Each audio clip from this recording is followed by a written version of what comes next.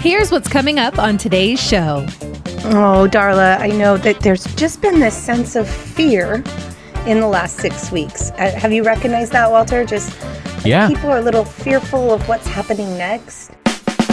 Buying or selling real estate can be stressful. After all, it's not any old house we're talking about.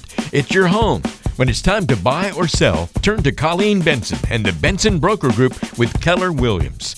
Get answers to your real estate questions and put your search in capable hands. It's time for Keeping It Real Estate with Colleen Benson. All right, it is a mailbag edition of the show, which means we have lots of listener questions to get through today. Let's tick off a couple to begin the program today.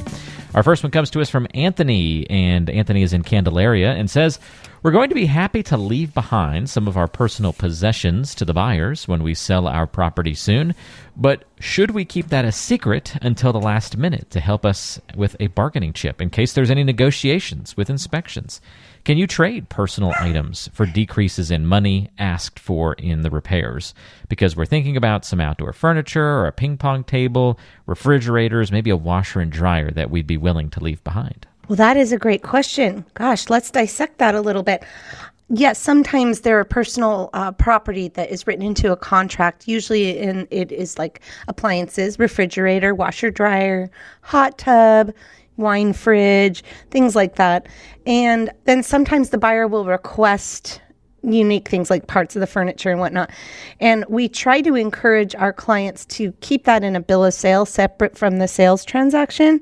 But it sometimes does turn into, hey, in lieu of repairs, how about we include the patio set and the Traeger, whatever it may be.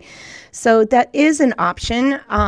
If you are wanting to sell your personal possessions to the buyer, I don't think you necessarily have to keep that a secret, but your realtor can help you navigate through how to negotiate that. But yeah, we talked about this last week, Walter, that a lot of people are selling their furniture with the home. That's right. Versus taking their furniture with them. And we do see that. And sometimes, there's a game room and that ping pong table or that shuffleboard, just fits so perfectly. And the buyer's like, hey, can we just have that in the sale? And then it can get negotiated. But definitely, we've seen that before, and it's not uncommon. But if it's a big dollar amount of furniture, we try to keep that separate from the transaction so it doesn't inflate pricing. Yeah, sounds like that makes a lot of sense. Maybe a case-by-case basis thing, too. I mean, hey, we've got an extra fridge in the garage. Do you guys want it? Is a little bit different than, hey, we have a $10,000 refrigerator with a 55-inch screen TV popping out of it or something crazy like that. That's, do you guys want this? And, it really adds some value to the kitchen. That's maybe a little bit different perspective. So that's good to know. It sounds like, correct me if I'm wrong, it sounds like you're saying don't really plan on using all of these things as negotiating chips. Like if you really want to get rid of something, just let it be known and we'll work that out. Often you're not going to have someone saying, okay, yeah, we're fine not doing those very important repairs in lieu of you leaving behind some furniture. That's usually not the trade buyers are looking for. Is that right? Yeah, I mean, it depends on, there's so many factors. Yeah. Maybe the buyers really do want that patio furniture and it would work out. Yeah. Well, thank you for the question, Anthony. And just go through that specific situation there with your realtor. And again, if you want to reach out to Colleen and the team, call or text her at 503-830-9467. Good question. All right, I've got an out-of-stater here with a question. Carson from Idaho says, I really wanted to snag a house in South Salem, but with the higher mortgage rates, I'm pretty much priced out of the area now. What are some alternative towns or neighborhoods you think I should check out that might bring the same appeal, but with more affordable prices? Yeah, so the appeal, I mean, everyone seems to want South Salem. And, what is the appeal? I think the schools, the schools are the appeal, and just the way South Salem sits in proximity to the freeway and big stores and, downtown.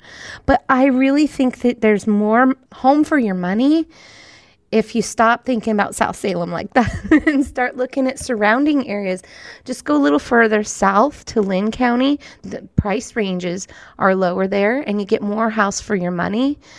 Central Salem, like the downtown area, all those neighborhoods in Central Salem, definitely more home for your money there. And so, yeah, dollar per square foot, South Salem is about as high as you can get. And we'd love to help you when you get here, or give us a call now and we'll kind of start chatting about other locations and the appeal to them. But anytime you have a very high dollar per square foot on real estate, like we do in South and we do in West as well, you just have to kind of go outside of that area and go to the adjacent surrounding areas for the better deals. So either go east or go south, I would say. Daria has our next question, and or is it Dania? I can't say. Is that an R or an I, Colleen? I can't. Or Darla. Oh, I was wrong on both accounts. It's a question from Darla.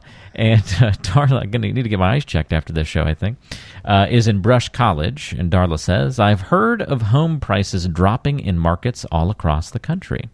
We're almost ready to sell our house, and now I'm worried that we'll miss out on all the growth our house had over the past several years. What should we do? Oh, Darla, I know that there's just been this sense of fear in the last 6 weeks. Have you recognized that, Walter? Yeah. People are a little fearful of what's happening next.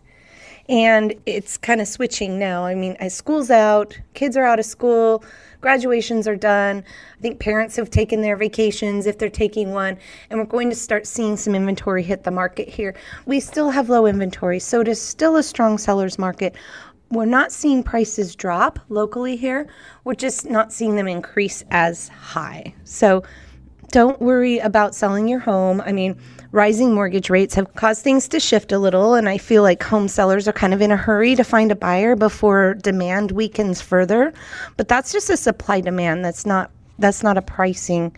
We're not going to see a reverse on pricing. I mean, definitely we're seeing the market soften, pending home sales. You know, we're seeing a month supply of inventory at 1.3% right now, where we talked for weeks and weeks and weeks about seeing that between 0.5 and 0.8. So months of inventory have doubled, but still so low. I mean, when I started in real estate 25 years ago, we were seeing 8 months of inventory. So definitely you're still in a good spot. There's definitely reasons to sell your home and motivation factors to talk about. So I'd love to have a consult with you and just kind of go over those, see, what you're specifically looking at, what's motivating you to think about selling, and help you with the timeline on when to do it. That's awesome and very helpful to hear. Great question. Thank you, Darla, for that one. And let's move on to a question here from Ralph. Ralph says, I have smart tech all throughout my home. By the way, nice. Ralph is in Salem Heights. Cameras, doorbells, thermostats, etc. Do those things really add value? Should I list the home with those items included or take them out so I can use them at my next home? That's a great question. And, it's kind of up to you. Definitely, I think they add value. Is it going to add a couple grand to your price? Not really sure. The buyer's going to expect that it comes with the house if they see it. Yeah. So keep that in mind. If you want to take it with you, we need to get it removed now versus later. And then what are you replacing it with? Like an old doorbell and an old thermostat? I mostly see these things in the home being sold with the home. And then it might give you a chance to upgrade at your new house. As quick as technology changes, we're always seeing the upgrades to the Nests and the Ring bells and all of those. So chances are maybe you'll find a house that has it as well, or you get a chance to maybe upgrade your technology there. So I guess to be short with the answer, I would say leave it. Yeah, I was surprised when we were selling our house, and they said, do you want to take these with you? And I was like, oh, I never even thought about that. I was like, I didn't know I could. And then I was like, well, that means I'd have to uninstall them and then reinstall the old one and rewire it. I was like, nah, never mind. Too much work. They can just have them. Yeah. And that technology has become so normal for the most part, the smart house features. So I would say leave it and let it add the value to your home or attract a buyer. That's right. And move on to the next one.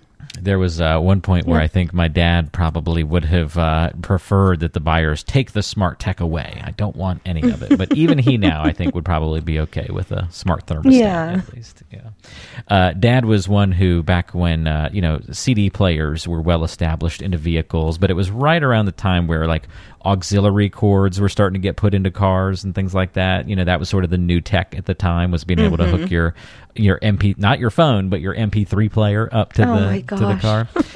Dad had them take out. He bought a new truck. He had them take out the CD deck and the auxiliary port and all that stuff and put in a cassette player. I was like, Dad, you are something else. I love you, man. That's awesome. And he was still listening to cassettes when he passed that truck down onto me a couple of years ago. Still had a bunch of cassettes in there. So that's cool. I thought that was pretty cool. Probably worth some money now. Yeah, you never know. Exactly. Let's go to Stan. Stan is in Almsville and says, should I still expect to get above asking price for my home?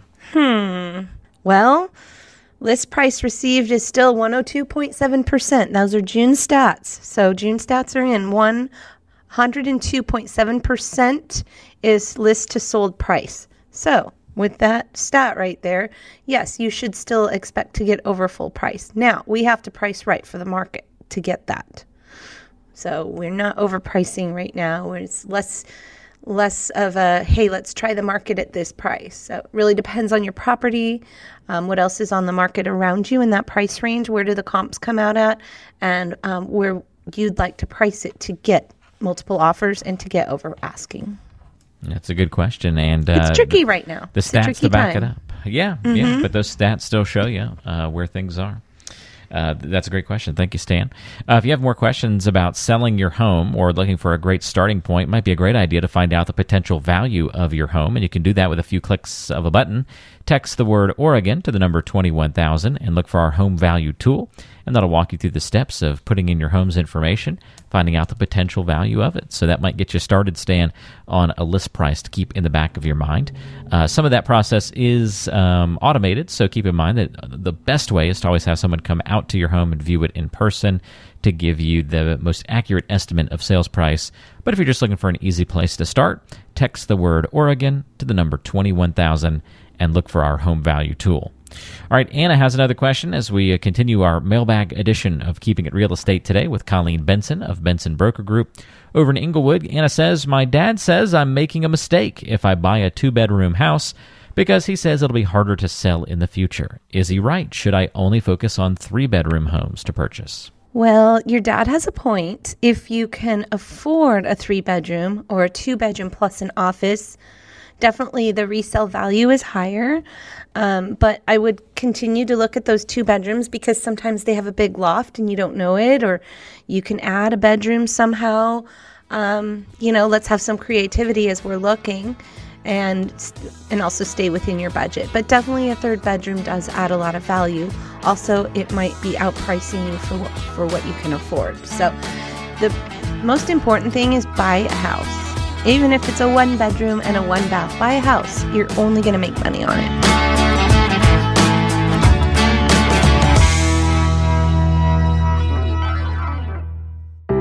The Keeping It Real Estate podcast is available on Apple Podcasts, Spotify, Google Podcasts, and most major podcasting apps. Don't forget to subscribe to the show so you never miss an episode. Just search for Keeping It Real Estate with Colleen Benson on your favorite app to find us.